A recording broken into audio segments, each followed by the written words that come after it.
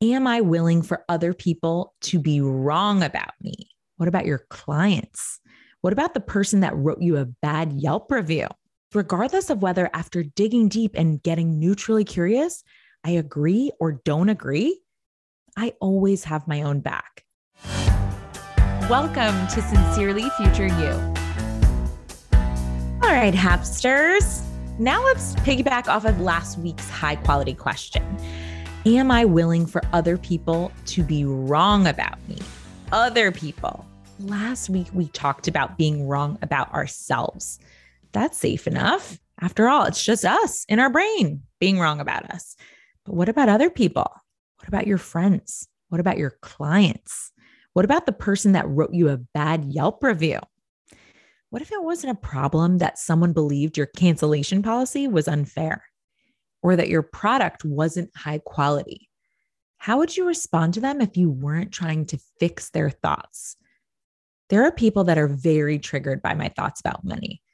I've had people tell me that my thoughts are rooted in white privilege, that the way I talk about money is greedy and shallow and indicates that my priorities are out of order.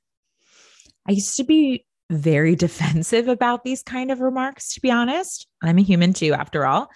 I'd meet them in my, you don't know what the fuck you're talking about stance with a works-cited retort, resigned to help them get it, to understand me. Money is important. I still love my family. I absolutely recognize the privilege. That doesn't prevent me from helping people to control their mindset and create abundance within an imperfect system that I also seek to change. It felt like I was going to battle, to be honest. I felt really disconnected from people during this time.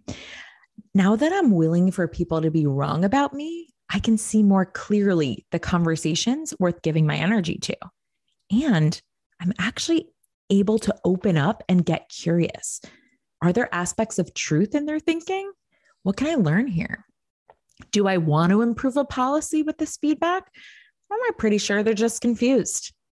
When I don't have the feeling of defensive in my body, I can think so much more clearly and speak that way as well. I can be the masterful CEO that I teach my clients to be. Most importantly, I can connect to and love them and see why they might believe and what they believe. And I could do all of this and still disagree with them. It's not an either or. There's space for their confusion, because regardless of whether after digging deep and getting neutrally curious, I agree or don't agree, I always have my own back, because at my core, I believe that I'm always making the best decisions with what I've got.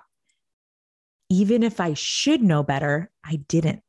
Even if I did know better, I wasn't thinking or feeling the proper fuel for that action. And I get to do better next time. Are you thinking in this way? Are you willing for people to be wrong about you, other people, so that you have the freedom to show up as your masterful self, no matter what the crazies around you are saying, doing, or thinking? You've got this, Hapster.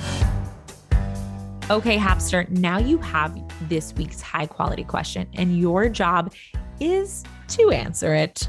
Whether you're writing it down or whether you're just answering it concretely in your head, take a moment of silence. Pause this, or don't just go right to your next podcast episode, and really give your space to breathe and to think harder than you've thought all week. Answer this high quality question, and don't forget to share with me what wins you have, what you notice about your past self, and how you are beginning to step into that future CEO that I have come to know and love. Because in the future, we're friends, right, guys? Have a great week. Hey, Hapsters. If you want to learn more about today's topic, head over to whatshappening.com/podcast. That's what's happening, whatshappening.com/podcast.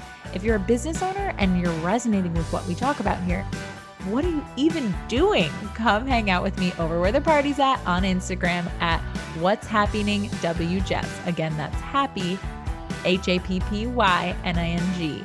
and book a discovery call to see if coaching is your next best step.